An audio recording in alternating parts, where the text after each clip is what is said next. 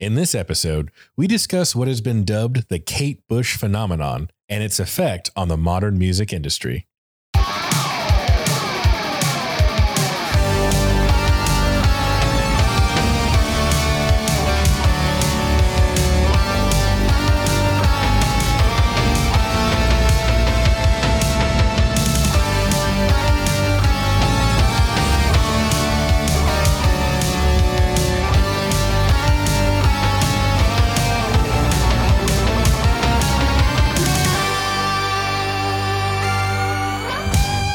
All right, and we're live. Thank you, everybody, for listening. This is the Phantom Jukebox. I'm Ty Lindsay. And I'm Joe Shannon. And we are two musicians that dive into the world of music, their myths, conspiracies, and bizarre music history. You can find our back catalog on Spotify, Apple Podcasts, Samsung, Podbean, Good Pods, any of your major players. We will be there. And if they have a rate and review feature, especially with Spotify and Apple Podcast, if you could write something down, what you think about the show, give us 5 stars. It really helps us out, helps us kind of climb the charts and opens bigger possibilities for us. Yes. And also you can find us on Twitter at @PhantomJukebox_, at Facebook at Phantom Jukebox, and Instagram at Phantom Jukebox Podcast. Real quick, I want to give some shout outs out to some fellow podcasters, some indie folk. Bring Your Own Popcorn. You can, I believe this is their handles at Bring Popcorn Pod, is a film podcast about movies, how movies impact your life. It's one of Dakota's favorite shows, and Mixtape, I believe, or Aubrey. I'm sorry if I'm butchering your name. I apologize. I always go very like British or very American on that name. We don't English good. You don't English good. So I had like a coworker, actually, her name was, it was Audrey, and I was like, no, it wasn't Audrey. It was, it might have been Aubrey, but the way I was saying it was like Samantha. It had this like weird A, and she's like, "Where do you think I'm from?" I just had to apologize a lot. Anyway, it's the Bring Your Own Popcorn. It's basically it's about how movies affect your life, and they're really, really cool with the podcast community. Have a really, really good show. So check them out. Bring Your Own Popcorn. And then there's also the Latin Jukebox. Slick name. Hell yeah. Very clever. Jukebox Bros. It's a music podcast about their music podcast and like how like music affects them, what they like, just kind of talk about it in general. Okay. Also very, very cool people in the podcasting community. So check them out as well. I think you can find them at Rockola del Rolo. So at ROCKOLADELROLO. Hell yeah. So I butchered that, and I am sorry, friends. I'm doing my best. And my best is not very good. But they're also on Good Pods too, if you need a place to start. But they're also on, everybody's on the main ones like Spotify, Apple. You're going to find them. Hell yeah. So it has been a while since we recorded. Actually, got a little enjoyed being a little ahead there for a little while. Yes. And the last time I think we talked, we had just cracked like 1,200 downloads or something like that to date. Yes, I think so. Something around that. Because of you beautiful, crazy people out there, we are actually we're about to cross the 1,400 threshold. Man. So really, really appreciate it. You maniacs. Designated Quizzers also has been like, we were on their show. Please check them out as well. Yes. Another shout out. We were on their show, had a blast with them. Oh yeah. I mean, a blast all the way up till the end. Did not enjoy taking that. The punishment shot. Yeah. They have a great show. It's like a trivia kind of show. And I did really enjoy that. Yes, I had a lot of fun on Designated Quizzers. They have really cool topics and did not enjoy taking that shot at all. That we had created. That, yeah. You were the mixologist on that one, but we created our own drink, if you call it that, called the Sad Elvis. I took it too far. I really wanted to get creative, and it wasn't just, I didn't want to be lazy with it. And so I ended up, I think it was like, peanut butter and Tennessee whiskey and banana It was and bacon. Jack, bacon, peanut butter, banana, garnish, and bacon bits mixed with the Jack and the peanut butter. That's what ruined it. Served on a singular piece of toilet paper. Yeah. Because you're going to need it. Yeah. It was awful. It was an experience in texture and disgust and salt. Yeah, it was so salty. It was so salty. Oh God. But if you want to hear us, check it. We're on their most recent episode. I think it's episode. I don't know the name of the episode. I'm sorry. But anyway, check out. We're on the most recent episode, next to this one. Anyway, a lot of fun, great people, and they have done wonders for this podcast as well. And we only hope that we can return the favor because they're a huge part of why we're getting ready to cross 1,400 along with you, amazing people. So. Again, if you want to hear us gagging, check out that episode. Yeah, save that into your sound banks. Oh, it was terrible. Going to be releasing a ringtone soon. It's just us screaming "why" for 30 seconds. But anyway, without further ado, Joe. Yes. How much do you know about Kate Bush and what is being called the Kate Bush phenomenon? Well, Kate Bush, what I think I know, if I am correct in saying. I'll just go for it. She was a songwriter in what I'm going to guess was the late 80s. Probably wrong on that one.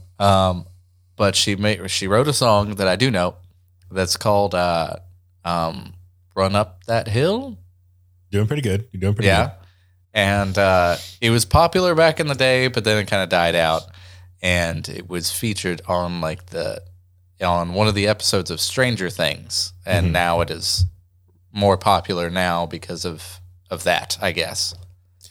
Well, you've actually got a pretty good working knowledge of what we're talking about today. I think this, of all the episodes we've done, this is something that I've could contribute the most of into the beginning of the show. You're mostly right. Okay. You're mostly right. So this episode's going to be a little different than our usual fare.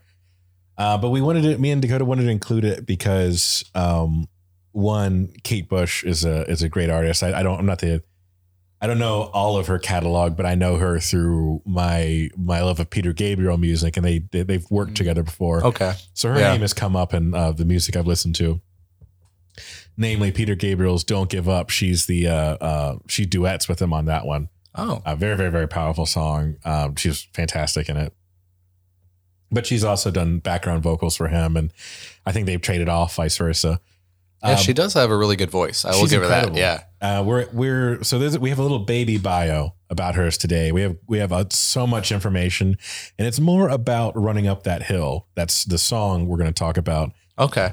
We're going to learn about her for context, but we're really focusing on what's been going on with that song specifically. Oh, okay. I'm hoping we'll have an episode. She's a pretty interesting character, so I'm hoping there will be another myth where we can really dive in and respect, give her bio due proper diligence. dues. Yeah. Yes. Cause she's fascinating, but we will learn working knowledge of her today. So she's kind of late 70s into the 80s. Oh, okay. was her range.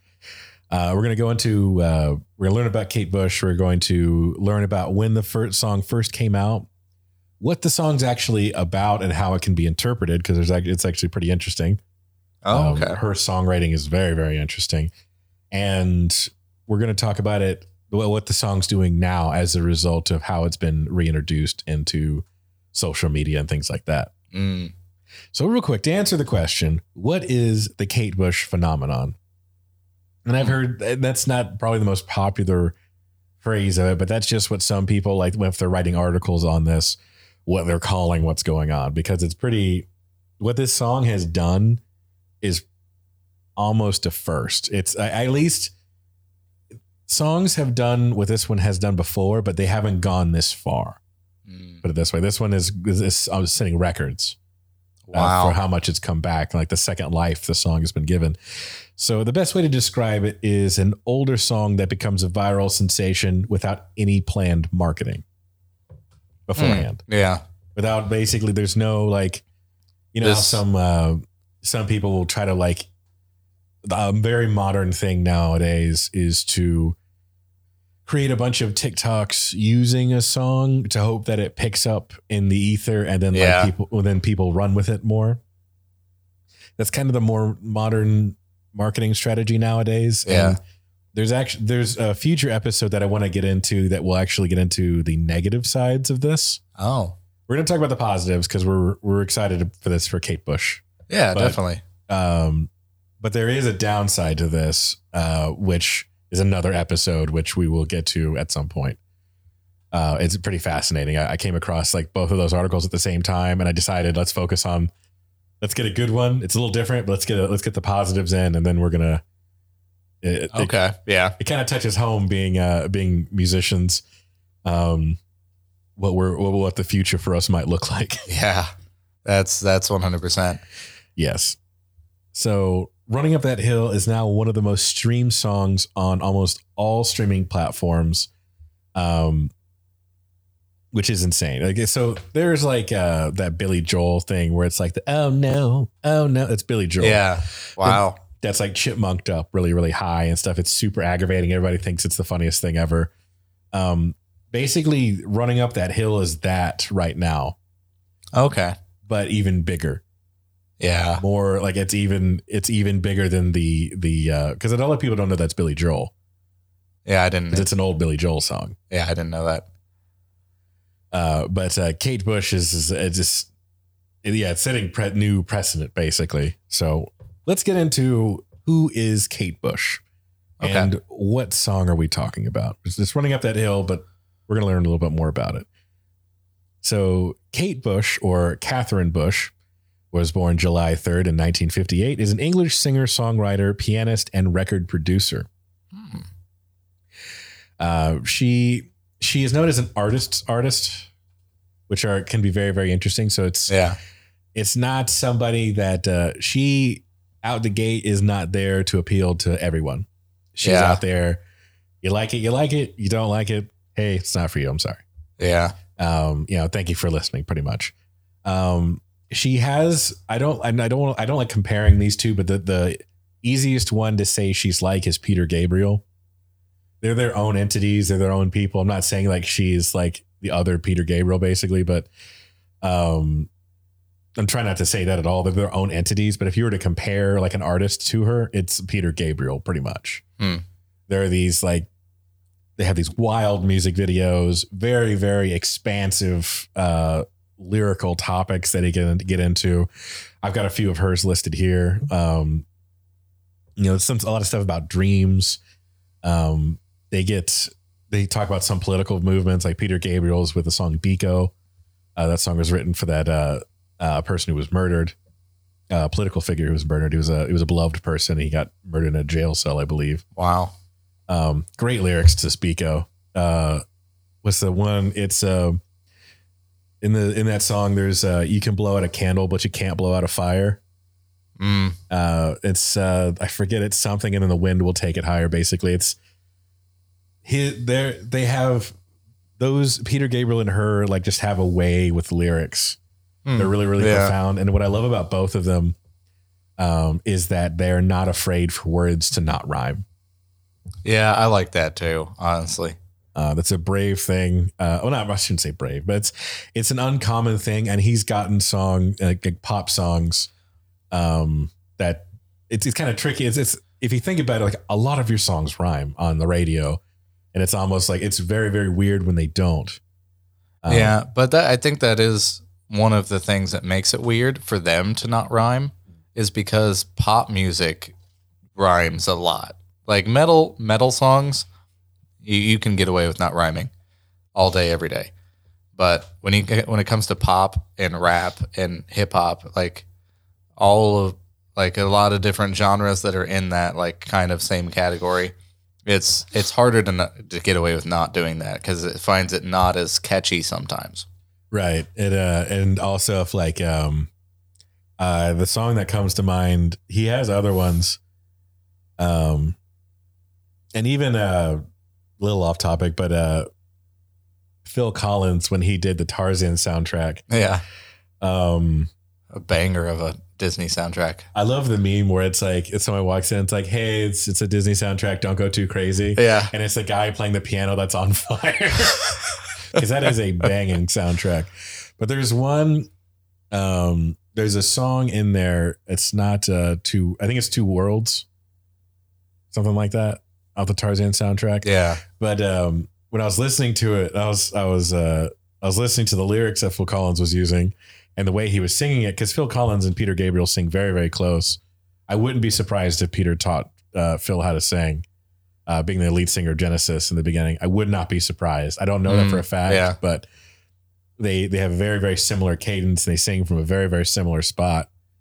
But there's things that Collins is doing, and like the way like the lyrics don't rhyme in some of that song. And I was like, it's a very Gabriel move of you, Phil. Yeah. Huh. This could be on a 90s Gabriel CD, if I'm not mistaken. Early 2000s even. But Carpet Crawlers, to go back, actually Phil Collins and Peter Gabriel both sing on that one. And the whole song doesn't rhyme. Wow. Yeah, I believe so, if I remember correctly. I think it's off of The Lamb Goes to Broadway. I think it's a Genesis song that they had Peter come back for. Huh. Okay. Because he left before Duke, that album. I'm a little hazy on my Genesis history. Yeah. Yeah. Then he got Salisbury Hill. So many great things. I love Peter Gabriel's music. But anyway, talking about Kate Bush. Sorry. But she as well has these really, really cool concepts of her lyrics. I've been going through. It's The Hounds of Love is that Running Off That Hill's from. And I made it through most of the CD so far. I'm going to keep going because I want to go through the whole thing because there's so many things that she does. It's an experience, man. It is a journey. Okay. And a good one at that. I don't mean that in a negative way. I mean, like you put it on and like, I was not expecting her to do that. Like she does a lot of like, she'll do like the lower octave doubling of her voice thing. She puts on like Mike Patton does this too from Faith No More and Tomahawk and 1,000 other Mr. Bungle, 1,000 other projects, but he almost invokes a character and her almost invoke characters when they do different songs. So they'll change their accents. They'll change where they're singing from. Like there's a song I was watching. This one called The Dreaming. She puts on this kind of Australian accent. She's English, but she puts on this like Australian accent. And it's very, very over the top. It's like, when you listen to it, it's unnatural. And I was trying to figure out what she was doing. I was like, is she trying to do this Cockney thing or no? It's Australian sounding. I guess let's call it Australian-esque because I don't know if that's exactly what she was going for. But the song "The Dreaming's got like this like big this crazy tribal feel to it too. Like the drums are very trippy. And it's got this like the rhythms are very like they're catchy, but they're different. And the song is about the destruction of the Aboriginal Australians' territory, like their lands getting cultivated. Oh wow! By outsiders, basically. And the Dreaming is about that happening, and like the video is pretty weird. The video is very, very strange, but I think it's called The Dreaming, so I suppose it's trying to invoke that, but she's doing all these very interpretive dance like things, wide-eyed staring into the camera, putting on this like I don't even want to do it because it's so over the top Australian accent. One of those very artistic types. It's very artistic, but it's cool though. Like you don't want to turn it off because you want to see where it goes. Yeah. So when people listen to Running Up That Hill, I'm going to tell you that is probably one of the more mainstream songs she has. Running Up the Hill is pretty.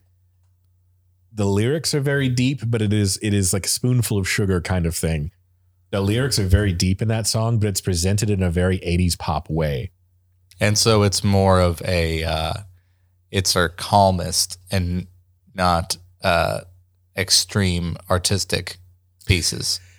I like to call those like gateway pieces. Yeah. Yeah. It's she's very much she is a gateway into art rock. Like you're not quite Bjork, you're not quite Yoko Ono, you're not quite Flaming Lips. I would say she still keeps an element of like, I want to keep this catchy. I want to keep this to have some, some very specific structures. But she does do her best to push the boundaries in a way that makes you expand your horizons. So when she's not enough, the next thing you go to is Holiday of Pans. So like it's really a fine line that you walk there. It's when you get too artistic. Oh no! When you have too much of a dream and artistic vision. When you dream too hard, you get Holiday of Pans. You just hear a voice. You've gone too far. Turn back. Sometimes you got to keep that side of sanity. Yeah. When you hear Holiday of Pans, you've gone too far. Yeah. It's like Inception. I would put that on a t-shirt. You've hit it. You've hit the Inception levels. Leonardo DiCaprio's coming for you. Yeah. So the dreaming where she's got these kind of like, specifically the song The Dreaming's about the destruction of the Aboriginal Australian territory for outsiders and other people to get weapons grade uranium. That song is specifically about that. Oh, it's that gets specific. Wow. So she released that right after one of her biggest songs. Actually, one of my favorites is Wuthering Heights. So Wuthering Heights has kind of got this like late 70s pop feel to it, but it's still like, it's very different. Like I wish I could play it. I don't know if we're allowed to. If we could, I'll link. If we can, I'll try to link it. It's a fun song. But that song was released and people were like, oh, it's this kind of like more arty, but still very poppy type thing. And then she hits you with the Hounds of Love. And then there's some, it doesn't get as trippy as some of her later stuff, but it is definitely it's very much like, well, I wanted to release this. And, a lot of people would go, maybe we need to release another thing like Wuthering Heights next. Let's kind of ease these people. I'm Kate fucking Bush. I'm going to release what I want to. And it's very much her attitude to a lot of things. And I love her for it. Wow. Yeah, that's awesome. It's fantastic. I like when artists don't buy into especially when you get managers and producers and stuff like that. It's very easy to let them push you into just copying your one. Like if you have a hit, them forcing you or just pressuring you to constantly make things that are a note off from your last good song. Yeah. You don't, it's kind of like, it's riskier to, Thundercat, was an interview with Thundercat and he was talking about an artist he worked with. And I cannot remember his name, but he does, I'll have to, I think I don't want to guess because I'm going to guess his name wrong. But anyway, he plays saxophone and he played an incredible version of Claire de Lune. He's worked with Thundercat before. Incredible bass player. Yeah. But he had this, and David Bowie has said it too, but somebody was asking him about like song lengths and stuff. And he was talking about that. He's talking to the saxophone player about it. And the saxophone player was told him, and he's like, well, if a song is going to be this length, it's just going to be this length. If I write a 2-minute song, I write a 2-minute song. It's like, I write what I want to hear. He's like, if I don't want to hear it, I don't put it on the album. He's like, he makes the album he wants to listen to. Exactly. And it's, and then you hear it, and then his Thundercat's lyrics can be very deep, like Them Changes, which is probably one of his more known songs. But then he's got like, songs about talking about like Friend Zone is a great song. He's got a song about where he references like Dragon Ball Z. Oh, nice. It's nice. Somebody's Rocket Ride. It's amazing. It's amazing. I love Thundercat. I've been studying him lately. There's a lot of, that's why I like when you go that just enough to that artistic route that you are playing towards like-minded individuals. You're not playing towards the grand audience. You have, when you do that, you get more of like a closer underground following that are really kind of more loyal, I guess, than your typical type of fan. I had a writing professor. It was a creative writing class. One of my favorite, honestly, one of like of all the things in college that I was probably supposed to like, this creative writing class was one of the it left the biggest impression on me ever as a creative. And it was his teacher. I I'm not really a script writer per se, but I'm an idea guy, but I need a guiding hand when it comes to format. Yeah.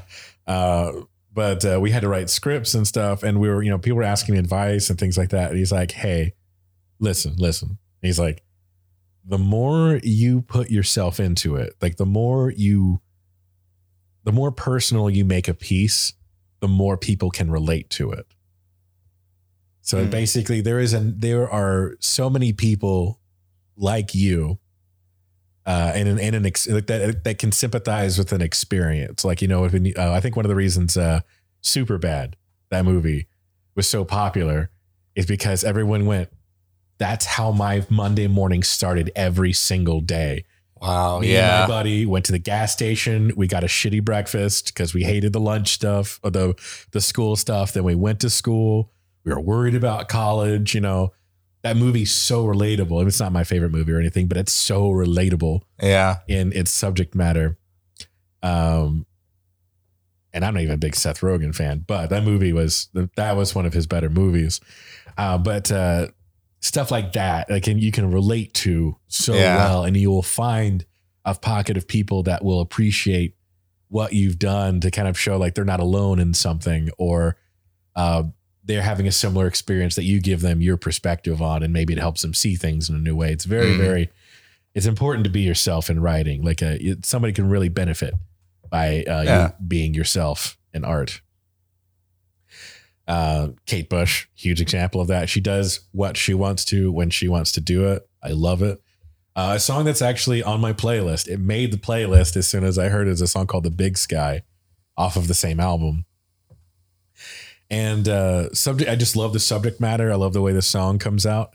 And it's the song, The Big Sky, is about remembering some of the simple pleasures we enjoyed as children that most of us no longer find time for. Oh, yeah. The song, such as spending the afternoon looking at the sky, making shapes out of the clouds. Wow. Something very, very simple, but you sit back and go, damn. Yeah. Never would have thought to put that in a song, and it's catchy as hell. Huh. Really, really fun song. I highly, the Hounds of Love, specific. I can, from what I've listened to it, check it out.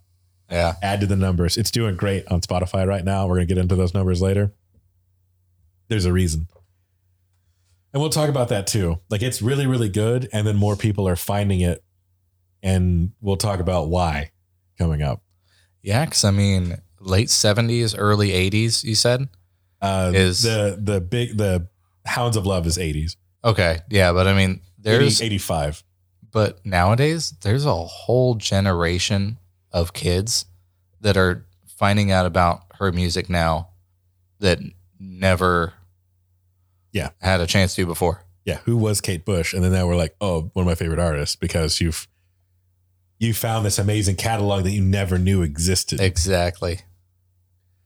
Just to kind of wrap up her bio again. This is more about the song, but just kind of wanted to talk about her a little bit.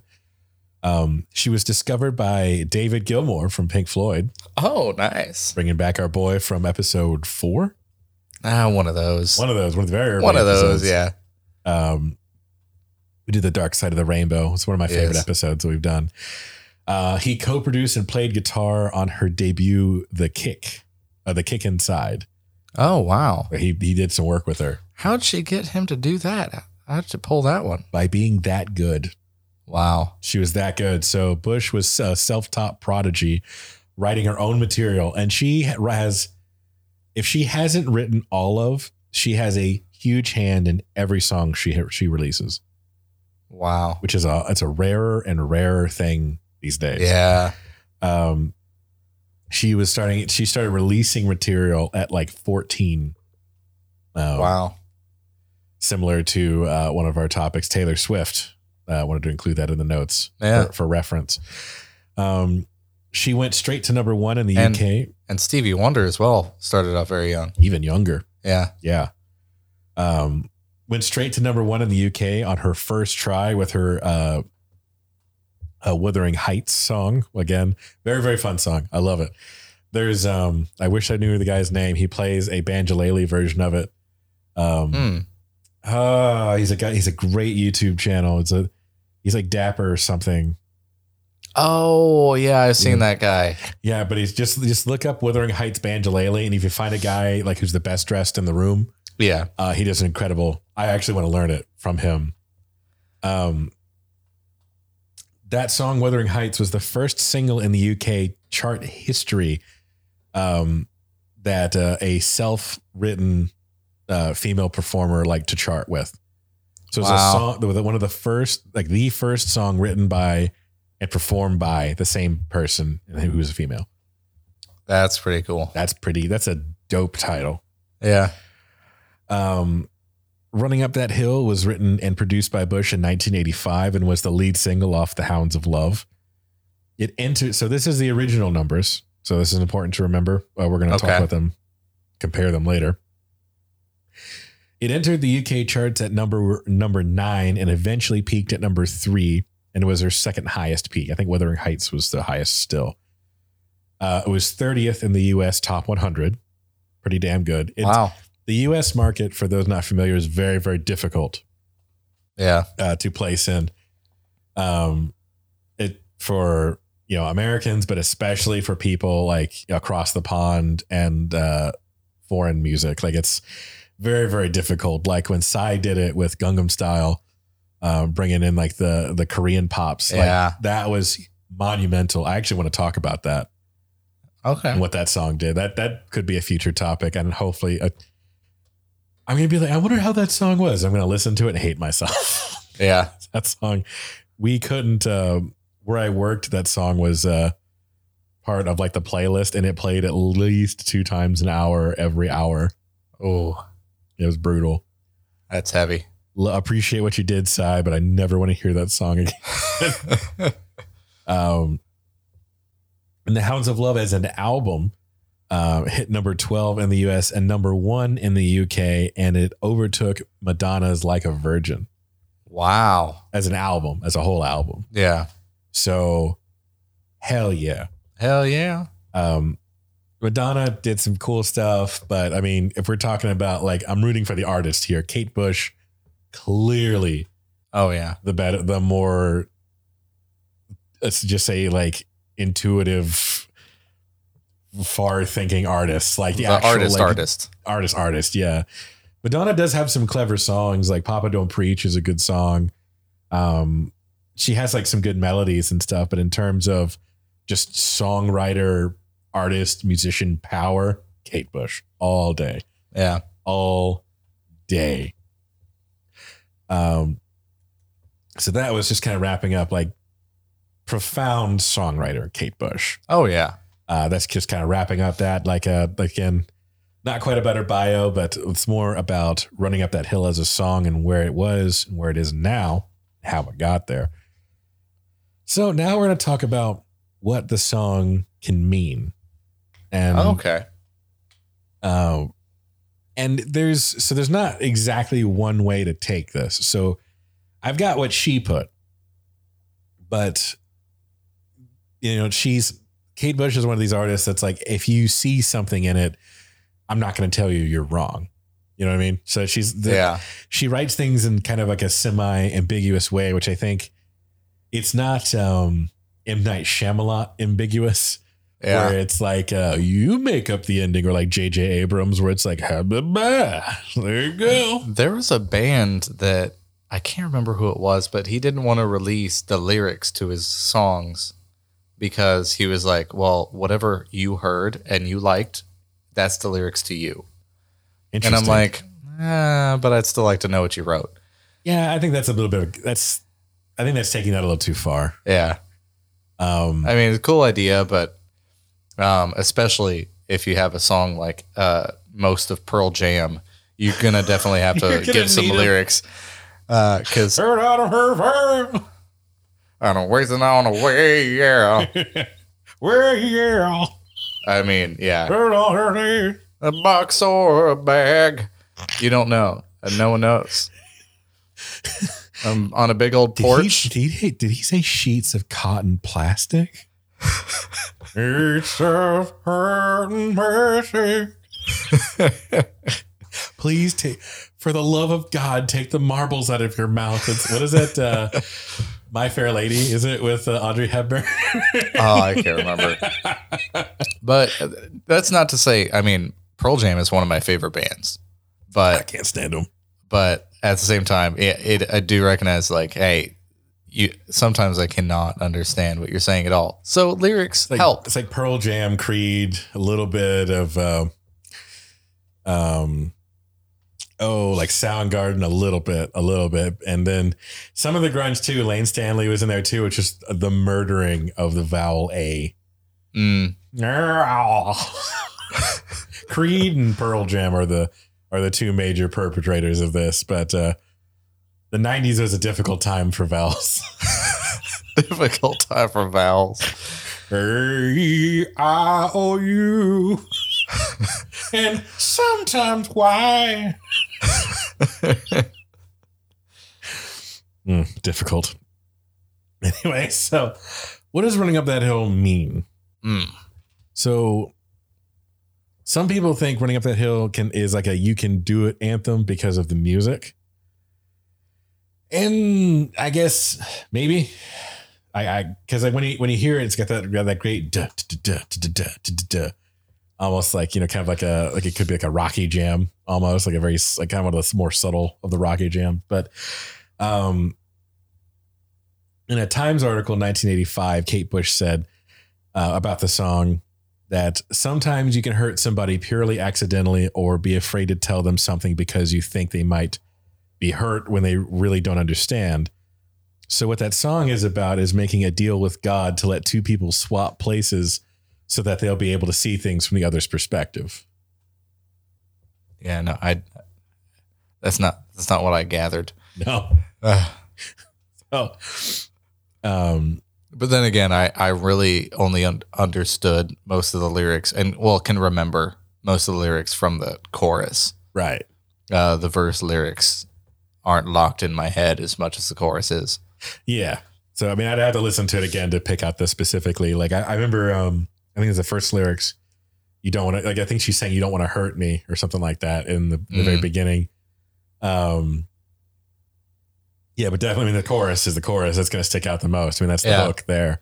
And I mean, even the chorus, I don't know if it's just the chord progression or the ethereal sounds in the background, but most of the time, even though it does have that, like, the speed of something that would be happy, it sounds quite sad. Yeah, it's deceptive that way. Yeah. I think I love it when songs do that. Oh man, that is another, I mean, so many potential topics for the show. Misheard or misinterpreted songs is definitely going to happen. Pumped up kicks, every breath you take. There's a song by Chaos that I can't even remember the name of the song, but they played it. It was played in Rick and Morty, and when Rick lost his girlfriend, Unity, and it was like, it was like at the end of the episode, and it was playing, and that I think was like what you were hearing with what you were seeing at the same time made the song sad, because otherwise you would listen to that song and it's something they could play at a club. Yeah. But because you were watching the end of that episode while that was playing and sad stuff were happening, now that song has a sad connotation with it every time I listen to it. My favorite one, the one I've actually experienced, is high school graduation. Actually, no, even better one. They did this in my high school graduation too, but even better one. So Delilah, if you're not familiar, is a person who gives relationship advice that should not be. Oh. Late night. So you're having a rough time. And we're going to talk to Julie about the relationships she's having with her spouse. hi, Julie. And they'll talk and Julie will pour her heart out, right? This particular one, let's just call her Julie. Julie was saying that her and her friends were going to be splitting up after college. You know, they're just going their own ways. And, you know, they're sad that it'll be a long time before they see each other again. They just know, you know what I mean? It's a sad reality. Yeah. It's a very real, it's not the end of the world. It's a very sad thing. Those connections you've made, and it's going to become like maybe once a year, you'll see them again. They could be your best friend in the world, you know? What kind of consolation did Julie get? Only the best for Julie. So Delilah, she's been married like 5 times. Wow. Yeah. So Delilah. That's your first flag. Yeah. So Delilah goes on. She's like, and so Julie was like, with our last night together, I want you to give like me and the girls like a last hurrah. Like, you know, it's your pick. Give us a good jam. You know, we want to party out. You know? So Delilah's like, I got you covered, girls. And then she plays Green Day's Time of Your Life. Wow. Wow. If you want to talk about missing the point. Just give me a good, like, go out. We're going to rock this night. We're going to rock this town. And for those who aren't aware, Time of Your Life is a very ironic song. Yeah. It's a jam that sounds like he's being sweet, but Armstrong, right? Billy Joe Armstrong is telling that person to go fuck themselves. I believe it's an ex-girlfriend. Well, it's also just about like, he's saying, go have the time of your life. It's very sarcastic. Yeah. Like very satire. Yeah. So so that she's, I bet Julie knew it. I pray ignorance is bliss, and maybe she didn't recognize it, but yeah, you're supposed to know the tunes you're playing. And it's just tone deaf people, man. Completely. It's for me, I'm laughing my ass off. I thought like that actually sounds like Delilah was trying to use some satire as well, but I thought it was going to be like just something. She was very serious. Wow. She doesn't know what it means. Come on. She heard, oh, it's the time of your life. I'm not going to contemplate that. Green Day, of all bands, is not going to write a song with a double meaning. Yeah. And especially that, like, of all Green Day songs, this is one of their slower ones. Yeah, a slow acoustic jam by Green Day. Get the fuck out of here. Yeah, the power chord king isn't going to leave you off that easy. I thought it was going to be more something like Girls Just Want to Have Fun, or like The Boys Are Back in Town. That would have been so much better. Anything. The song is called Good Riddance. It's not called Time of Your Life. Oh, you're right. It's called Good Riddance. Yeah. I'm not a Green Day fan. So quotes in like parentheses, Time of Your Life. Oh, good. Good Riddance is what she played for them. There you go. That's the title she clicked on to play. That's the level of fucking idiot that DJ is. Woo. Woo. Not going to see my friends anymore. Just something really. Oh, let me click on Good Riddance. She just told us to go fuck herself. Yeah. She knew exactly what she was playing. Actually, the Baha Men song's got some really cool messages to it. I know we're way off topic. Okay, I'm sorry. Yeah, but yeah. Well, we're gonna get into that'd be a real fun episode. So we should do that. One about Delilah. We could. Continuing on, Kate Bush in that same article it's very much about a relationship between a man and a woman who are deeply in love, and they're so concerned that things could go wrong that they have great insecurity, great fear of the relationship itself. It's really saying if there's a possibility of being able to swap places with each other, that they'd understand how the other one felt, that when they were saying things that weren't meant to hurt, that they were meant sincerely, that they would that they were just misunderstood. Basically, so that she's kind of like repeating, but it's so that people in a relationship could trade places to understand each other. Okay. It's about perspective rather than the changing itself, but it's about understanding it from someone's perspective. So like, you say something to a friend like a joke, and then maybe it's too soon, Yeah. And it's taken kind of like as a sting, and it's like, dude, what the fuck was that? And you're like, I was just a joke. And then things, it just escalates from there, but it's about understanding each other. Like Tucker and Dale versus Evil. That is perfect. That movie is, go watch that movie. It's about Go watch that perspectives. movie. Andy Tudyk. It really does make you think about like just different perspectives. 90% of that movie is brilliant. I do kind of hate the ending. Yeah, we don't talk about it.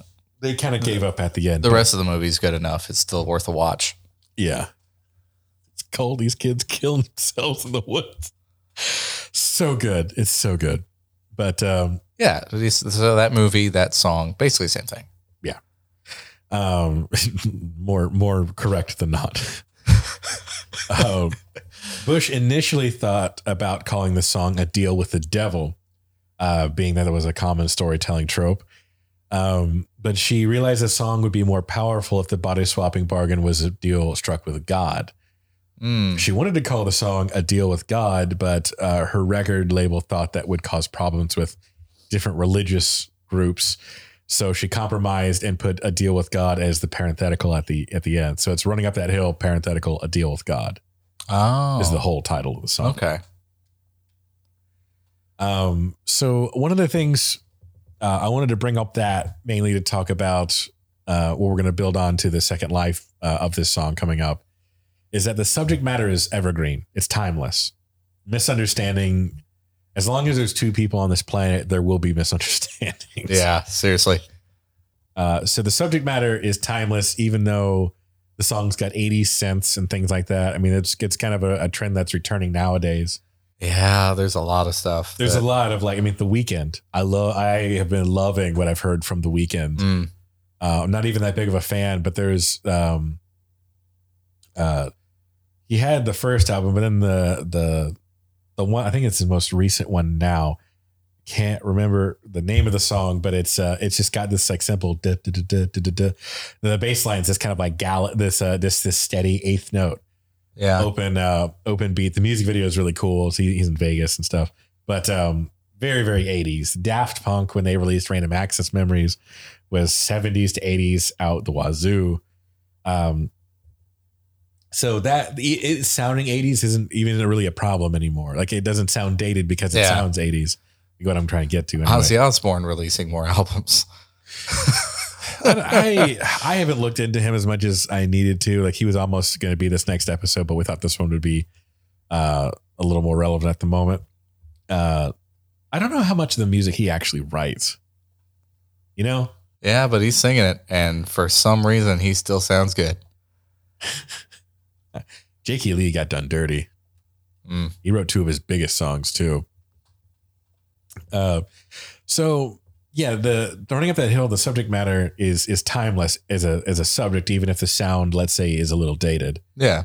But it can be taken multiple ways. It's not applying to any specific person. It's kind of like a character that you can be yourself.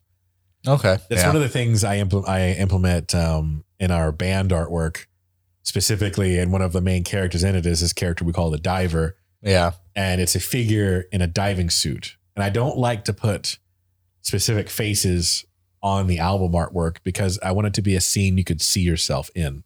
Yeah. I would like you to be able to put yourself there when you see the album artwork. Like maybe you're on the boat that's being attacked by the Kraken and stuff like that.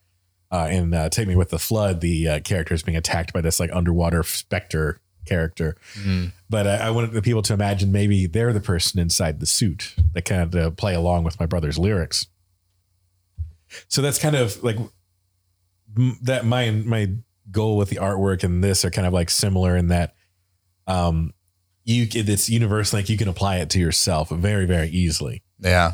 I use that with some songwriting as well. Yeah. And I never use like he or she.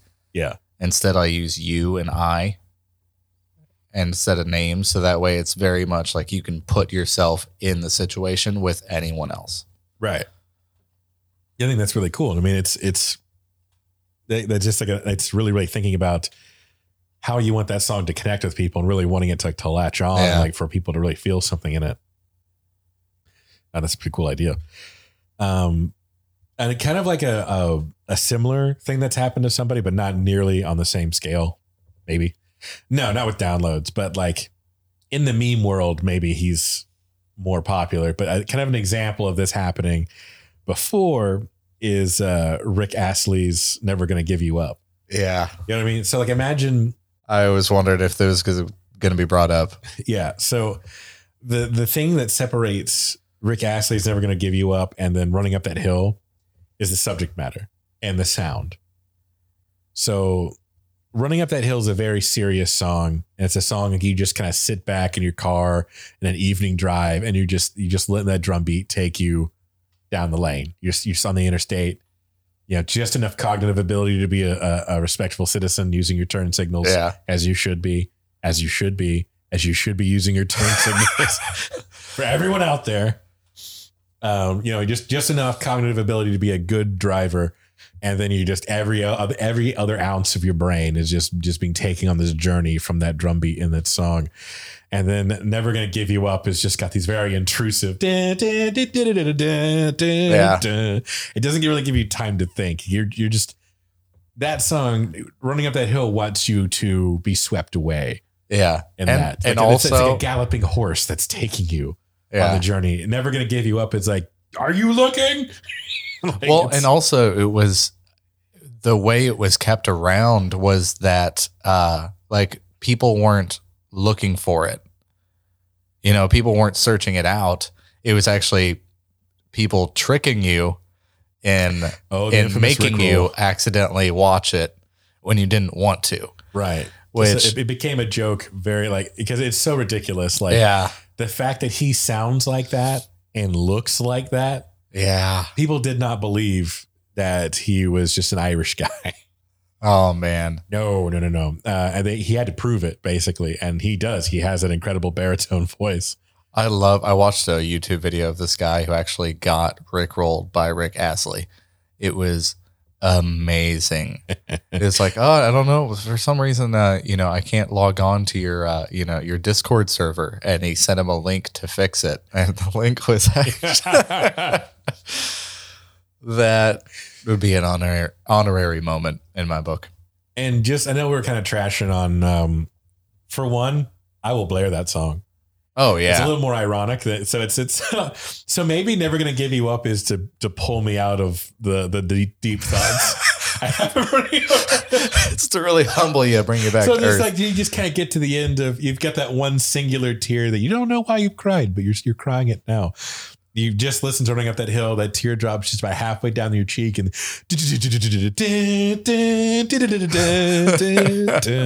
that kicks on and you just kind of, oh, okay.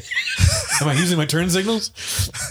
So we're taking a couple jabs at Rick Astley, but for one, he can sing that well. Oh yeah. I heard him do a slow version of that song. And then so he did some covers of some other material. He deserves to be known for more. It's baby making music. He's not responsible for as much of the population as Barry White would be, but yeah, it's like, I suppose, but I leave that honor to Barry White. If we need to solve the population crisis, we'll just throw that on loop on a big speaker. It'll figure itself out.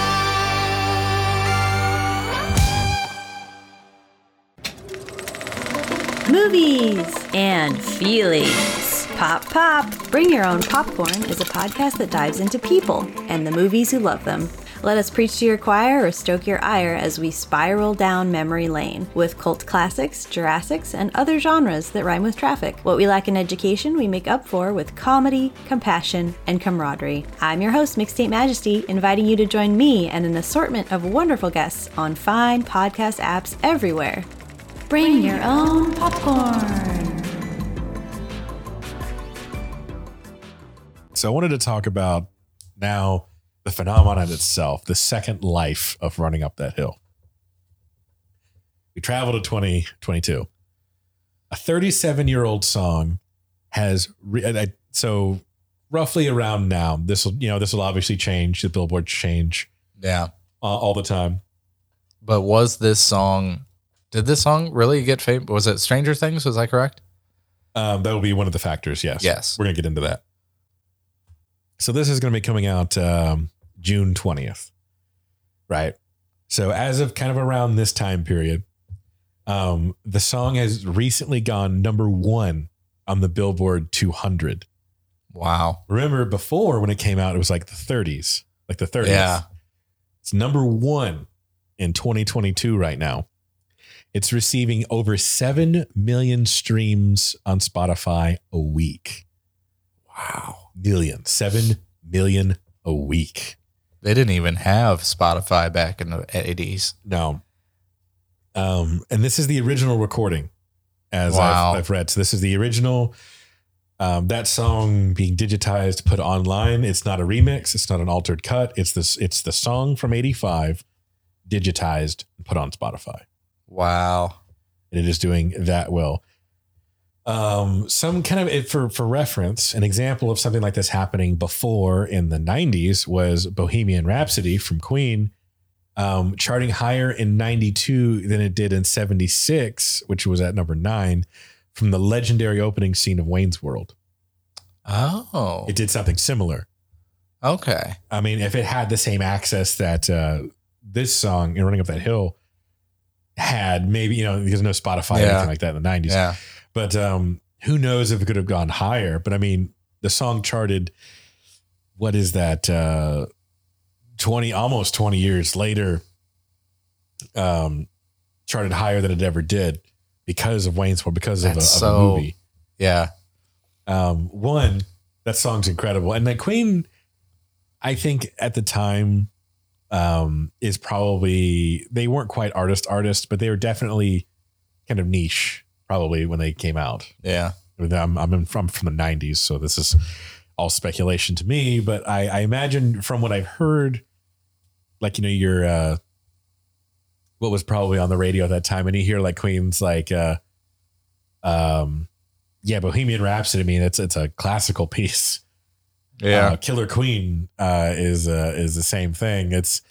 They're very particular songs. They're kind of odd in the when a Queen song's on. Yeah, So definitely. You'll like Aerosmith and old Aerosmith and Bob Seger and Thorogood and a couple other ones might blend together on your classic dad rock channels. But you hear Killer Queen come on, and you're like, oh, that's Queen. Yeah. No doubt. Like that solo is unstoppable. So I imagine they were kind of like more of like a niche audience. And then you get Wayne's World, which was a massive success. And a lot of people and a lot more people seeing it going, that song's cool. Where's that from? And they learn about Queen for the first time. Yeah. And then like, basically it's just exposure is what we're talking about. Yeah. Getting that exposure that they wouldn't have gotten otherwise. But that's why this one with Kate Bush is so different, because in the 90s, we didn't have TikTok or Spotify or Exactly. social media. Exactly. And so, I mean, I don't think MySpace was. 90s? No, I think that was like early 2000s at best. Yeah. But so that's why this really does make it a internet phenomenon. was the late 90s. Yeah, that blows my mind. Yeah, I know. Oh, God. Dial up.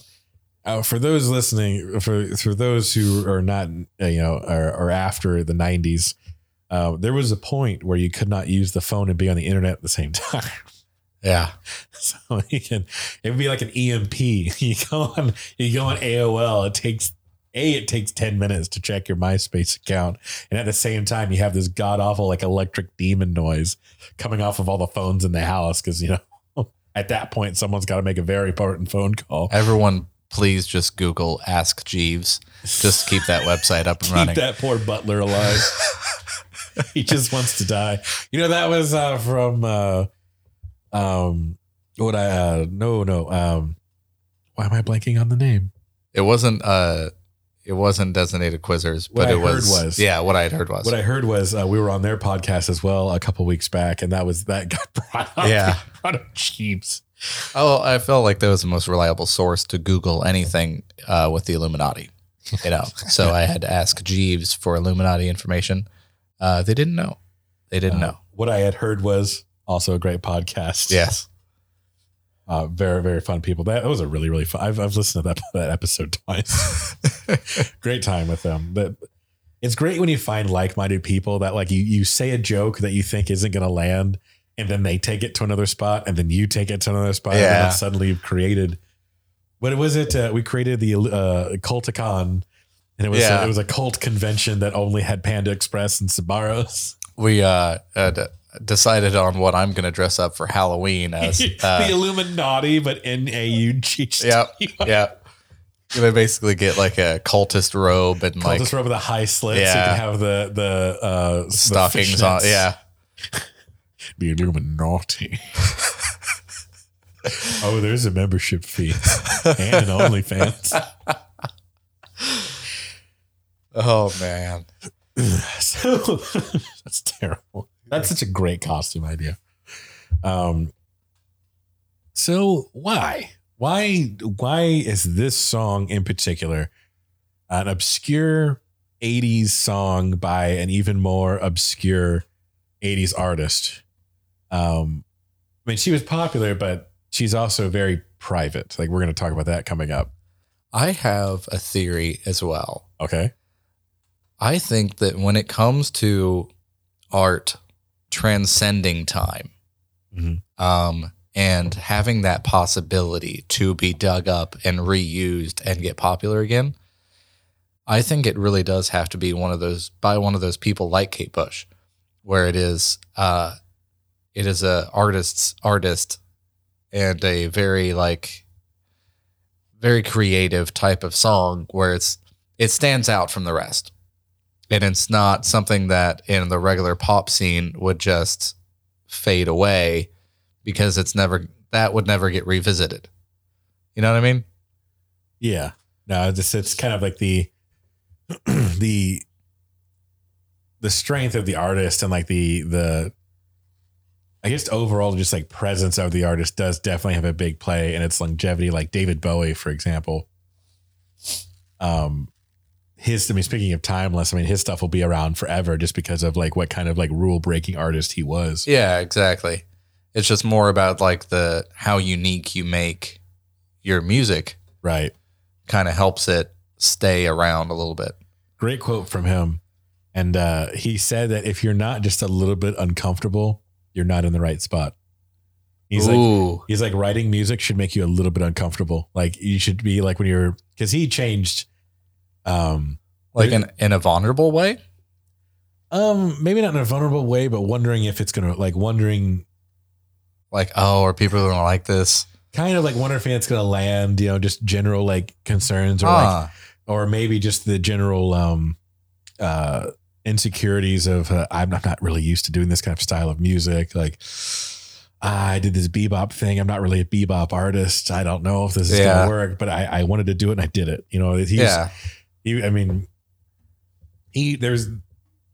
From album to album, he described David Bowie's career in eras. There's the Ziggy Stardust era. There's the Thin White Duke. There's this neoclassical Bowie. I think it's one era. Like there's very. But that's the thing. I don't think honestly as much pull on the charts as Taylor Swift has. I don't think in 30 years any of her songs could do what this song did in resurfacing like this. We're going to talk actually something related to what you just said. We're going to get into a little bit in this episode, but definitely I'm going to get into the negative side, some of this in the future episode. But that is something that comes up. Yeah. Of old songs versus new songs specifically.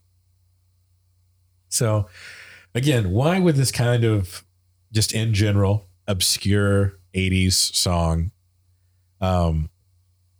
why does it have this resurgence? Well, one of the huge factors, and talking about exposure with Wayne's World and Bohemian Rhapsody, is the popularity of Stranger Things on Netflix. Yes. There's no doubt. There's no denying it. I mean, Kate Bush even, she texted like, hey, thank you for listening to it. And it was really, really short, but perfect. In my opinion, one of the perfect response. It's like, thank you all for checking out this song. Really appreciate it. Really excited for the rest of season 4. Wow. Yeah. Short, sweet, to the point. You don't need any more. Don't need any less. Just like Dolly Parton did with her turning down of the Hall of Fame. Trying to turn down Hall of Fame. I never really, Duran Duran, I believe, made it, but I never really looked up the other people. Yeah. who got in. So we should do that. So Stranger Things season 4. Stranger Things season 1, amazing. Yeah. That was the opening scene.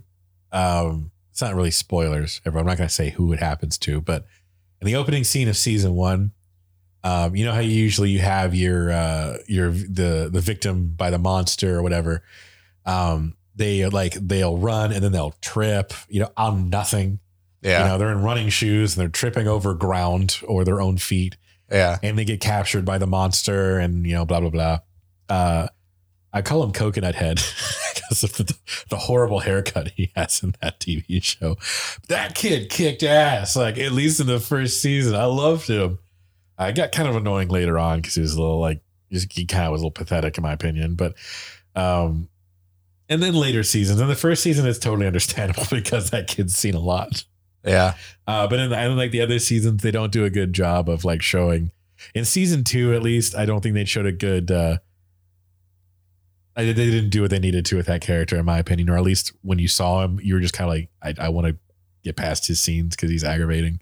But in the season 1, he's kicking ass in the first episode because he's running away from the monster. It's chasing him all over. He's got nowhere else to hide, so he goes into the shed. And when he goes into the shed, he picks up his dad's 22 and he starts loading it. And I was like, this kid kicks ass. What's going to happen. He's not going to overpower this fifth dimensional monster thing or whatever it is, but he's not going down without swinging. I loved it. Yeah. That wasn't, so it's not, I hate the whole subverting your expectations thing. That's been a popular trend in movies nowadays. Where it's there's a build up to A plus B equals C, there's this clear build up of what C is going to be. And then they're just hope it's not C, it's actually D. And it's that sucked. It's you're going to kill the bad guy and then a rock just falls on the bad guy. It's Thor Ragnarok. It's basically that. Thor is supposed to fight the bad guy, but it's what's the answer? Let's blow up Asgard. It's so he doesn't. What? I thought the whole point was he was supposed to be defending his home. And it's home isn't Asgard. Home is its people. And it's those people need a place to fucking live. Last I checked, for the past umpteen thousand years, it was Asgard. Yeah. The centerpiece to all, whatever. I can get into a whole other discussion about fucking that, but you know what I mean? It's but in Stranger Things season 1, A plus B equals C plus 1 is what I want to call it. Okay. Yeah. So it's he still gets captured, but it's not in the most aggravating way possible.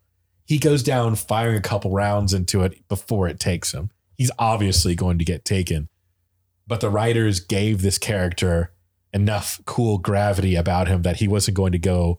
He was going to try to survive. You know what I mean? Yeah. I love that. It stuck with me through the rest of the season. The season 1's so good. I wish they left it alone. Of course they weren't. There's apparently another season coming. I think there's going to be 5. Wow. I wish there wasn't 2 and 3. Yeah. 2 was a repeat of 1 and 3 was just bad. You can go into a whole other topic about talking about that. But Stranger Things season 4 I hear is good. Okay, I haven't watched it yet. I've seen the clip where this song pops up. So just getting into Stranger Things, and I was sorry for the tangent. Along with music, movies are a big thing for me. Yeah. And TV shows. Good writing in general. Just anything with good writing. And try to absorb it. So the first 28 days of any TV show, especially with Netflix, is pivotal to its success. Yes. In the first 28 days of Stranger Things coming out, Stranger Things season 4 coming out, it had been viewed over for 781 million hours since May 27th. Wow. 781 million hours viewed. That's not that's including all the 2 minutes. I think it's up to 2 minutes is considered a view. Yeah. All those who popped in and popped out, even that builds up to 781 million. Jeez. Right. So people, this is the season. I think every season, I think at least 1 in 4, I think especially. That's almost 1 billion. There is one that has 1 billion. Jeez. We'll talk about it. It's one of the most biggest releases Netflix has ever had. It set records. I think if they didn't release it all at once, it would have been even bigger. Yeah, because I think the binge model's dying. I like waiting a week for the next episode, to be honest. Huh? You know what I mean? I don't know. I try not to watch too much TV at one time. Yeah, it's kind of a bad habit for me. But I kind of like having the week to wait and think about it, and then I wonder how. I like the anticipation. I like to see how it's going to play out. Like, see if my calculations were correct. Me and my family used to do that with Smallville when that would come out. Dude, I watched Smallville. That was the shit when I grew up. I actually watched Smallville, and then I was there for the premiere night of Supernatural. Oh, really? And yeah, I was eating spaghetti. I remember with a brother and my sister watching it. And then I think once Supernatural came out, I more or less gave up on Smallville. Yeah. Yeah. And then Smallville just became that thing that was on before. There is a whole generation of people nowadays that won't know the experience of yelling across the house, "It's back on!" Right. And hopping over furniture to try and get back to not miss anything. Yep.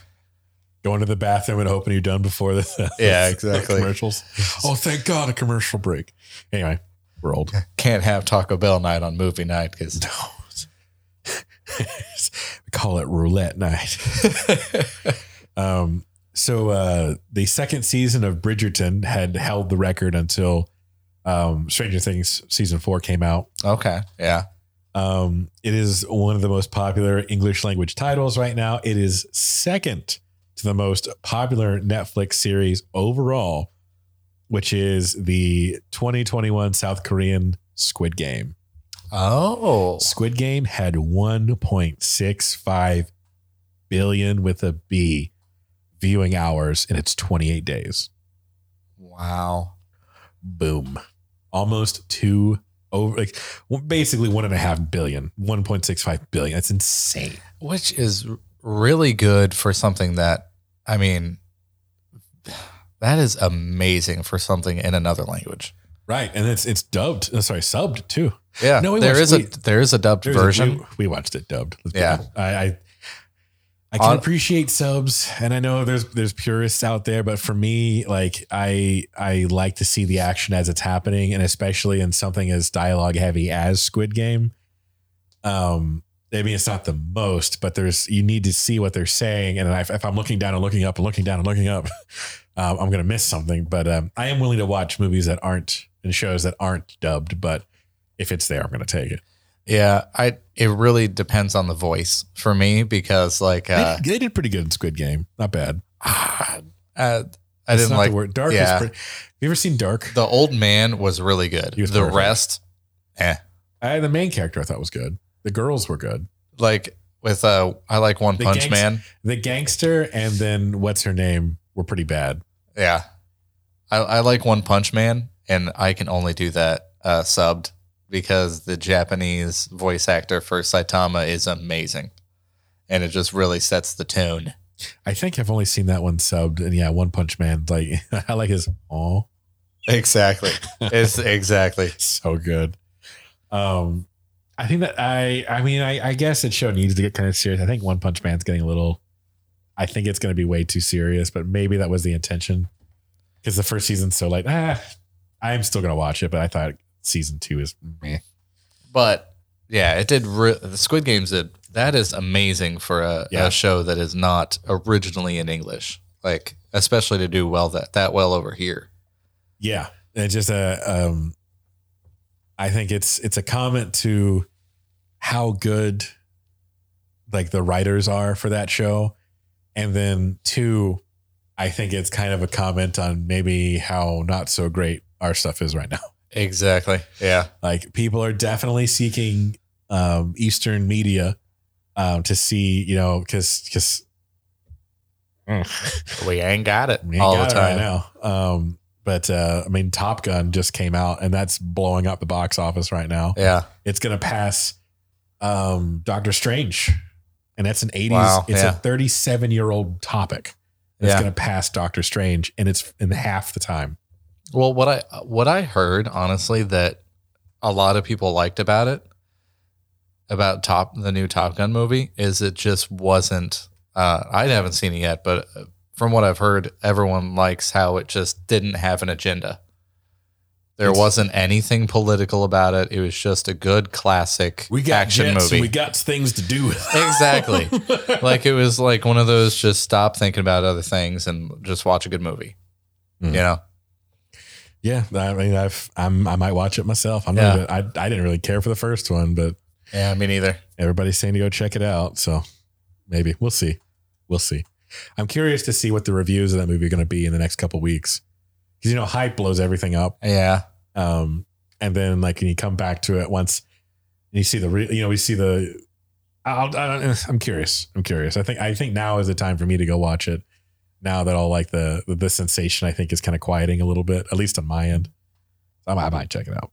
We'll see. Like I said, I wasn't Days of Thunder or Top Gun. I'm not the biggest Tom Cruise fan, except for Oblivion.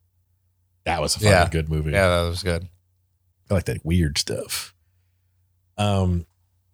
So a couple of things that were pivotal for this. We were talking about the unstoppable force that is the Stranger Things brand. Yes. All those crazy viewing hours. Now there's an episode, I think it's the 4th episode. There's a character called Max. I'm not going to spoil anything for you if you haven't seen it. I haven't seen it myself. I've seen that scene, so I know what happens, but I'm not going to spoil anything. Don't worry. The song is written into the show in a very pivotal way. It's very important to the character Max. I believe it's her favorite song. For the reasons actually we're talking about, where it's just kind of like takes you on this journey. It's like the galloping drums are actually just taking you off. It's a meditative thing for her.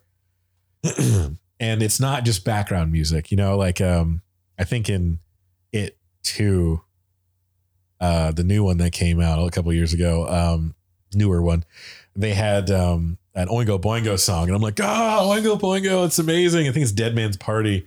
I was so excited to hear that song in a movie, but it's just in the background. It's not involved even to being played on the radio. That someone, they'll have the background, but then they'll cut to like a radio, and suddenly like the dynamics will be like it's coming from the radio. Like it's not even in the scene. It's not motivated by anything. It's just literally 80s song for 80s premise. In this case, it's a character's favorite song, and it's the soundtrack, but it's also the song. Essentially, without spoiling anything, it keeps her calm is the best way I can put it. Okay. She has like a Walkman, and it keeps her calm. It's very, very important. Like the theme of the episode, her journey in the show, and the songs meeting all mean a lot together. The song is very much written into the show. Yeah. So it's not just background music where it's like, that's a cool song in like a CW show, like Smallville. You hear the intro and you're like, I want to find out what that is. It's Remy Zero. Yeah. I don't like the full version of that song. Oh, I love it. I kind of just like the chorus. But it's a pivotal part of the song, and the themes of the music, the themes of the song fit the themes of the episode. And it was very, very, from the scenes I've watched of it, I need more context, obviously, but from what I've seen, it's very, very clever how it's put together. Okay. So it's pivotal to that. And they're going to talk about the characters in the show are going to talk about that song.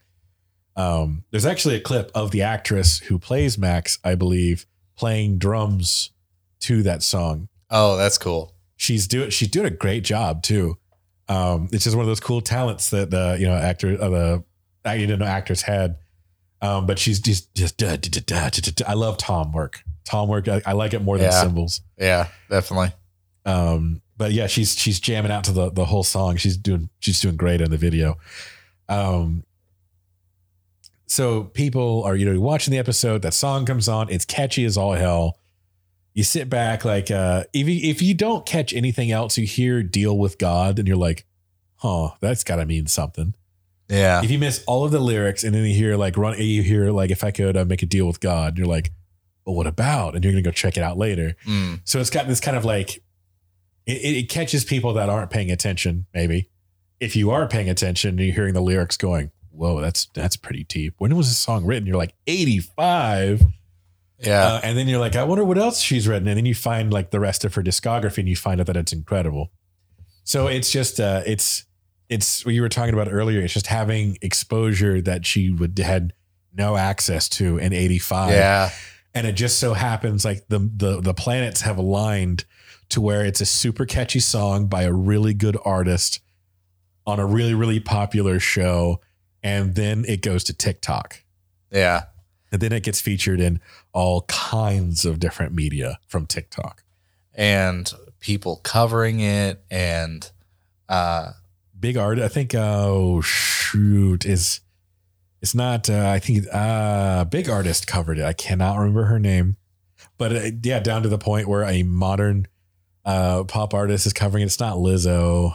There's a lot of people on YouTube covering it. Yeah. And it's a big topic right now because of all that. You know, what happened for me. It's one of the reasons we're talking about it now. It's just because we're in the moment right now. And we thought it would be cool. What happened for me was basically like I heard it because of it getting popular again. I was like, oh, yeah, I remember that song. And I was like, that is a good song. I'm giving it a listen. Yeah. And I started listening to it again. And it was literally just that. It had to be played again. And then I would play it myself. Mm-hmm. Some other things that make this like really, really like more of kind of like I don't want to call it like a freak accident, but more of like an unplanned thing. Like, yes, they planned to use that song in the show because it meant a lot and it fit their writing. But the writer's intentions weren't to turn it into a viral phenomenon, and neither was Kate Bush. Huh. That was never the plan. They never called Kate Bush and went, hey, I think we got something here. You can't plan this stuff out. Almost like people will try. But you can kind of spot what we might call just a manufactured moment. Yeah. It's actually something that came up in this research and something I'm going to pursue for a future episode. So many episodes came out of this one topic that I want to do. I mean, it seems like also they have had in other episodes and throughout the whole series, they've had other songs from the 80s. They've had other, exactly. And this didn't happen to them.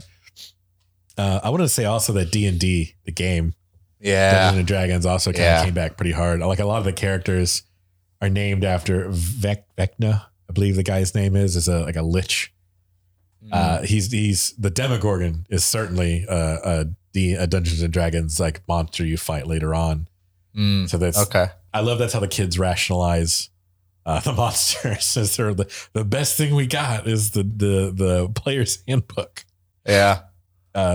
So one of the things I wanted to add to that make this more of kind of a crazy thing that wasn't planned is that Kate Bush is a very, very private person. She rarely did interviews or does interviews. She's still alive. Rarely does interviews ever. The fact that she posted anything on this was a rarity. Wow. Her posting the social media, just being like, hey, thanks. Really appreciate it.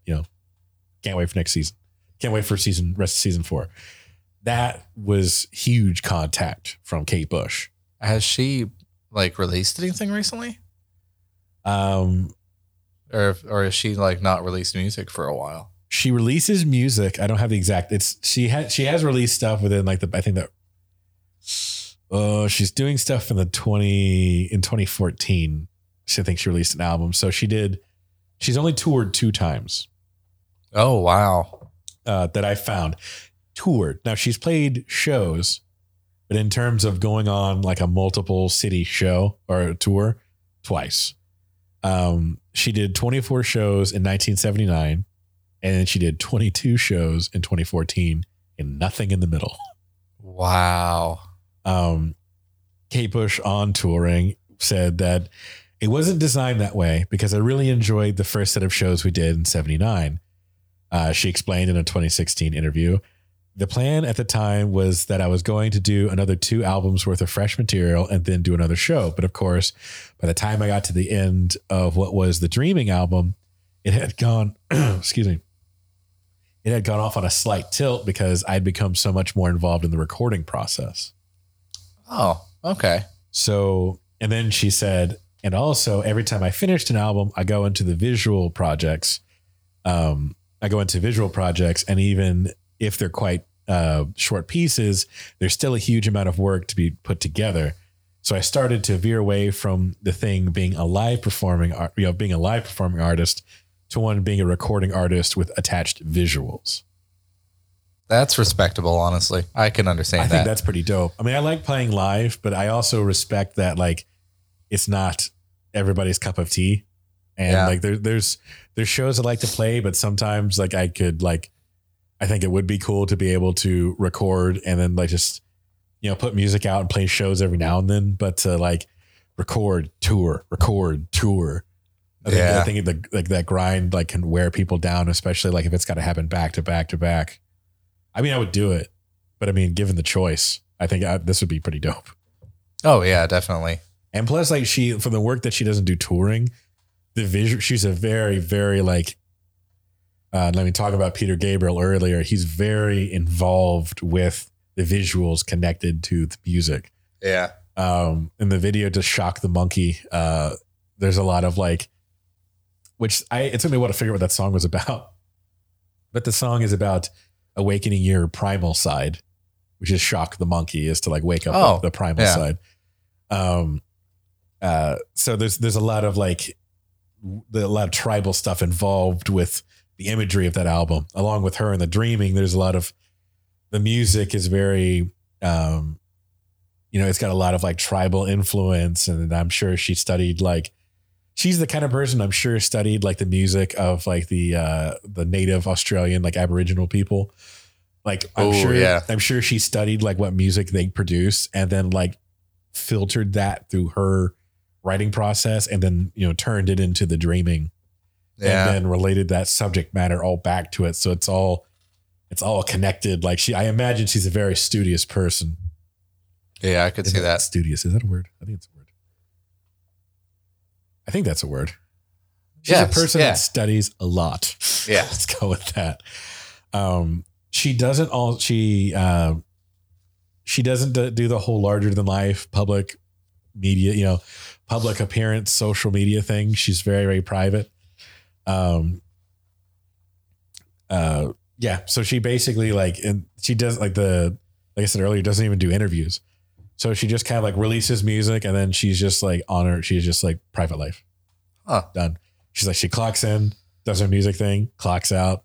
Doesn't matter what you know. Wow. I like that though. That's dope. Yeah. I think that's very much I think that's very difficult to do. We talked about that a little bit with Dolly Parton's husband. I mean, he's not an artist, but he's married to one of the biggest ever. Yeah. That's so like having a private life would be very difficult. And especially someone like Kate Bush, who's it's kind of almost like counterintuitive to where it's like, you want to be famous, but you don't want the stuff that comes with it. And I think it's very rare that people get one and not the other. And it's kind of funny when some people get one, but they desperately want the other, but they have to keep doing ridiculous things to keep the social relevance, Yeah. Because they're not maybe good for one reason or another.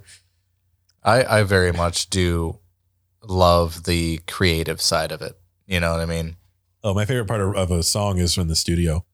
Yeah. Like the mad scientist stuff where we were tracking a new song now.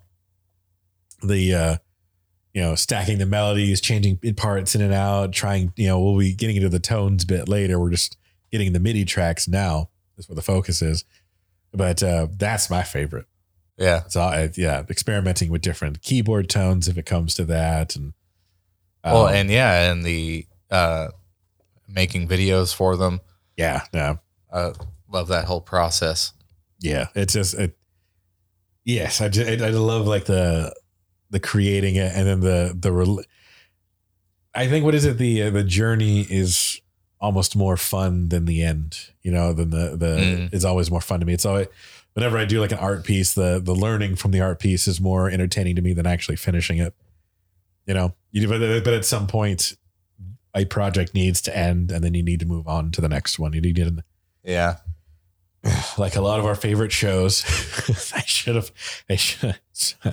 Supernatural should have ended at season 6 and then they should have moved on. Yeah. It's the best. Very, very, very few things need to go on for 15 seasons. But I mean, towards the end, like season 10, they basically just told everyone that like, hey, we'll continue this as long as you guys want more episodes. Pretty much. If the fans want more episodes, we'll keep going. I blame Hot Topic for the last 4 seasons. Because it wasn't, seasons 1 through 6 were out and it was one of those kind of like cool, the dark side of CW. And then you started seeing like Sam and Dean figures in Hot Topic, and all like all the sigil shit. And then it's just like, well, boys, hope you got another 5 seasons in you.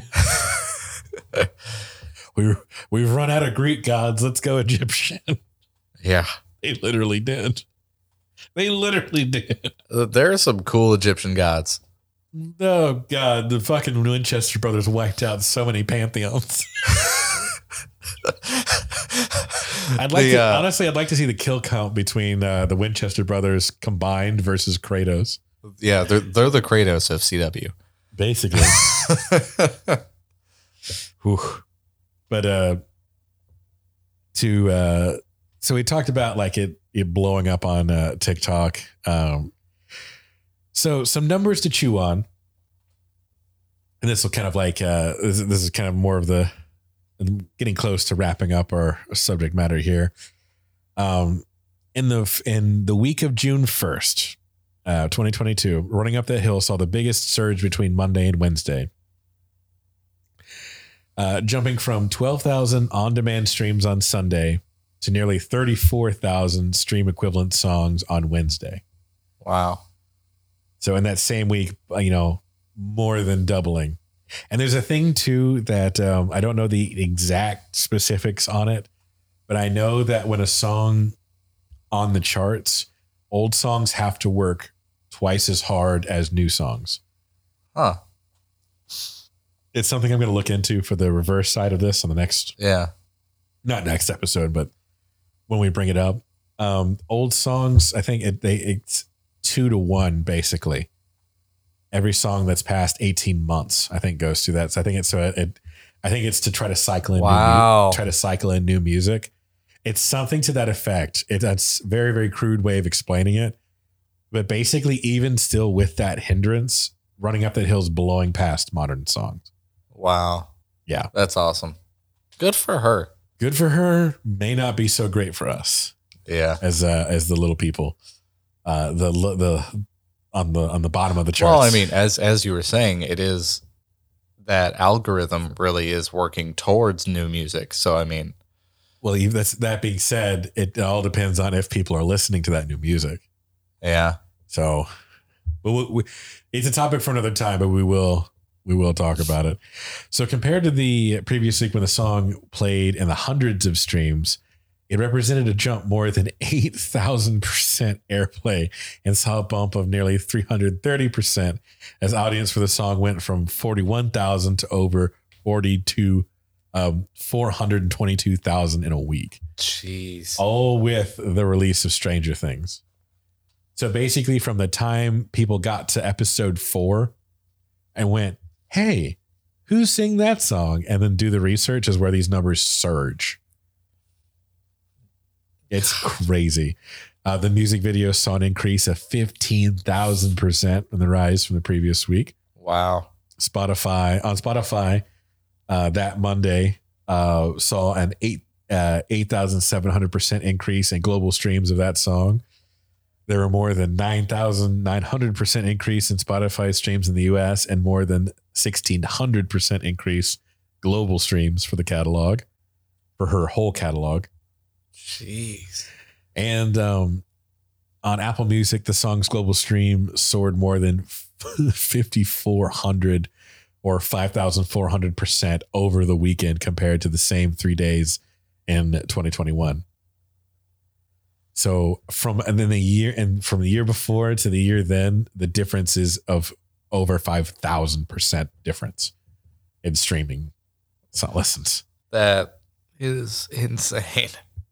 Yeah, that's what we're talking. These are monumental numbers. This scale of thing hasn't happened before. It might happen again, but this is the first time we've seen it like this. And we're in the moment now. Could you imagine trying to explain this to someone, or trying to explain this to Kate Bush in the 80s?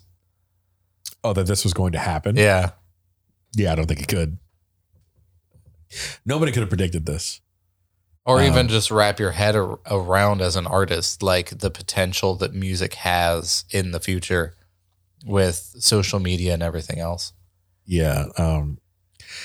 Well, you would have to first explain what social media is. Yeah. Yeah. And I don't, we wouldn't have gotten it any earlier than when it was presented to us. No. So, yeah. So, it's that is the Kate Bush phenomenon. And it's what they're calling it. I don't know if they'll call it anything else, or I don't really know. That's from when me and Dakota also, I want to give her a shout out, came in incredibly amazing, came in hard with this information. We both were kind of talking about it, which was going to be the next episode. And then, there was some stuff I had to take care of. And then I got the research started on some of this. And then she just hit me with link. And then, yeah, she was a big part of getting the information ready for this episode. Wow. Nice. And then, huge help. This episode doesn't exist. Really, any episode doesn't exist without her help, but especially this one, helping me out with the dates. And it seems fitting. Our social media expert is. Yeah, no, very much. I was really trying to get her on this episode. With the recording, it wound up not working out because of her schedule. But I really wanted to get her on this episode to talk maybe about for the negative effects social media has. Oh, we're gonna get her on. We're going to get her on. I was talking about it. I was trying to talk her into it. I was like, if it worked out, I was going to try to get you here earlier and we're going to get her on the show. Yeah. But I just, unfortunately it didn't work out. But dear listeners, we got you. Yes. We're going to get her on the show. We're going to have her on. But yeah, there are negative sides to what is going on with this. We're not going to talk about it here, but for right now, for terms of this episode, I'm really excited that it happened to Kate Bush. Yeah, seriously. And I wouldn't have been necessarily doom and gloomy if this happened to, I don't know, Madonna, let's say. Yeah. But it would not have been as interesting to me because Madonna is as opposite to Kate Bush as it kind of gets in terms of their social presence. Yeah. Or Kate Bush just wants to be the reclusive would probably be strained. That would probably be maybe the more harsh way to put it, but she's just very private. That's the best. She's very private. And that is I think Madonna has an NFT of a flower coming out of her privates. I think she's fully nude and there's a flower growing out of it, if I'm not mistaken. Oh, nice. Yep.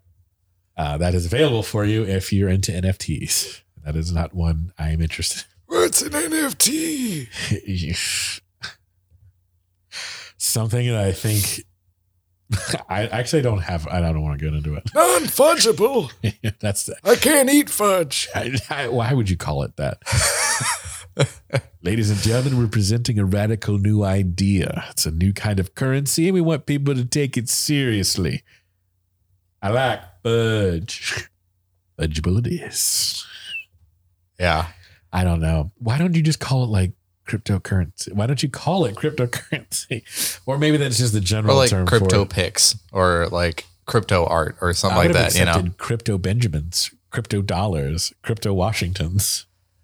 Yeah. Or Digi Washingtons. Yeah. Washington 2.0s. Yeah. It's weird. Y2K Lincolns. I don't know. Yeah. Anything. A millennial dollar. Yeah.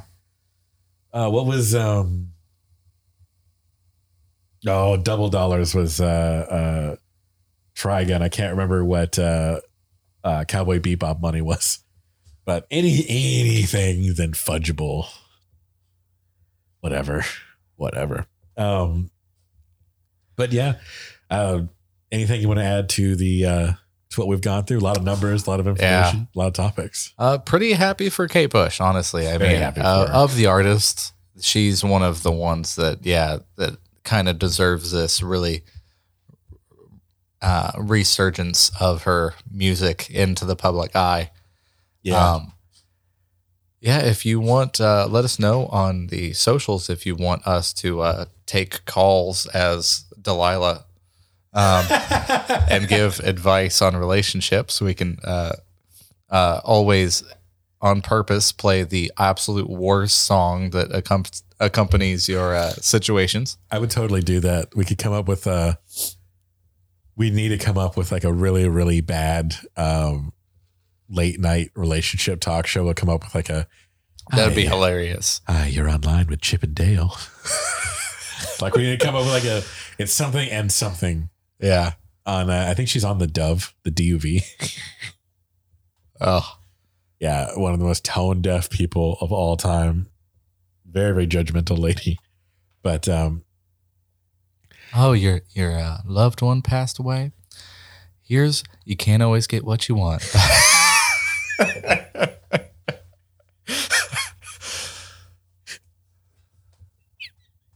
That's terrible. Oh, your significant other's plastic surgery went a little awry. Here's dude looks like a lady. I'm trying to think of. Oh man, I can't. I want to think of some of these. I'm on the spot and I can't think of any good ones. But yeah, if you want to see us do something like that, just let us know. Just let us know. We would love to. Believe me, we're. If you think that's something we should pitch towards the maybe a Patreon, maybe a Twitch live, and we take calls while we're live. You know what we should do is we just like we have a catalog of stock free music we need to come up with for this show. So like and we'll figure it out. That'll be an event of some kind. We'll try to put that together. But anyway, so that is this episode 18. We're on episode 18 of the show. Man, we're getting old. It's crazy. Really, thank you everybody for listening. I've loved every minute of doing this show, except for the technical problems I had right before we got started. Yeah, and I'm hoping that everything worked out, because me and my computer are going to be arguing here pretty soon. Might be completely switching platforms. I don't know, but anyway. Thank you so much for listening. You can find our back catalog on Spotify, Apple Podcasts. Please rate and review all the major players, Podbean, Samsung Podcast, Google. We're all on all of them. And if they have a rating feature, please leave us 5 stars and leave us a little note. Future topic you want to go into. What's your favorite Kate Bush song? Or when did you first discover her? What's your opinion of Madonna's nude NFT? How badly from a scale of 1 to 5 did you want to gouge your eyes out? Who knows? That's up to you. 1 being nah, 5 being where are the spoons. So now give us rating. It really would help us out, because a lot of things we want to do with the show, and the beginning of those things are ratings. So please help us out. Yes, and also let us know where you would like the show to go in terms of Twitch, or Patreon, things like that. You can let us know on Twitter at Phantom Jukebox _, Facebook at Phantom Jukebox, and Instagram at Phantom Jukebox Podcast. Yes. Just make sure you subscribe and follow, and make sure you're there, because when Halloween comes around, you're gonna see me in that Illuminati costume. We're really hoping to have video by Halloween. The episode. I might just film the episode in that costume. Just do it anyway. Oh yeah. Because we're trying to add a visual element to this eventually. The episode I have planned for this Halloween, no joke, I have had in my mind for 2 years. Wow. I have wanted to do it for so long, and I'm very excited that we're going to do it. That's going to be extra special episode. We're not going to tell you what it's about. That we're going to tell you that closer to it. Going to start the research on that sooner to the date. But it's going to be a special episode, probably a long one, to be honest. Maybe have a guest. We'll try to plan a guest for that one. Nice. I want to give some shout outs real quick. Once again, Bring Your Own Popcorn. It's a podcast, film podcast. Check them out. Really, really cool people. One of Dakota's favorites, and that is not something she says lightly. So yes, check it out. Latin Jukebox. At Bring Your Own Popcorn is at Bring Popcorn Pod. Bring Popcorn Pod. Yes, at Bring Popcorn Pod. Their social media, because I don't want to mess it up. Yeah. So if you type in Bring Your Own Popcorn, you're going to find them in all the major ones. Just look for Aubrey, or I think she goes by Mixtape, one of the two. Okay. Latin Jukebox is at Rockola del Rolo. I believe it's their handle. Yes, it is. I'm doing my best, guys. I'm sorry. Type in Latin Jukebox. They're another music podcast to talk about, the music, their favorite songs. They're very, very cool. I think they're both on Good Pods. I think I said that in the beginning. If you need a place to start, Good Pods is kind of like a Facebook for other podcasts. It's a community. We're all like growing. We're all kind of like finding our own way there. Yeah. It's one we kind of bounce around for a while now. We've been in the top 3 or 4 of music indie podcasts. Nice. Music history. We're holding at least 4th place there for a while. We were number 2. Yeah, I saw that. It was a while back. It changes on the daily. So, but anyway, thank you, Joe, for being here. It's been a fun ride. Yes, thank you, Ty. I want to thank our producer Dakota Galvin for the incredible research she did on this episode. The reason this episode happened was all of her hard work. She also does a lot of work on our social medias, all that. She handles that because it's just not me and Joe's cup of tea. Yeah, it really is not. We will respond the best we can, but it'll probably go through Dakota first, and then we'll trace it back. But it's just not my bag. I like doing the research and hosting, but social media is just not it. I know. Nope. I'm not even good at my own social medias. Yeah, me neither. Trying to be better about our bands. Also want to thank the amazing audio wizardry of Kenny Grooms, who is responsible for mixing and mastering our theme song and all the future stuff we're going to come up with. We're going to be shooting a lot his way here soon. Yes. So he is also mixing and mastering Otherworld, our band's music. You can find us on Otherworld TV. If you type in Otherworld The Lantern, it's going to pop up. Check out our Facebook. We're on Twitter, Instagram. No, we're not on Twitter. We're on Instagram. We are on Twitter, actually. Yes, we are on Twitter. But we're also on Spotify and yes, we're also on Spotify. Not podcast. Spotify, Pandora, and the YouTubes. We're on the YouTubes.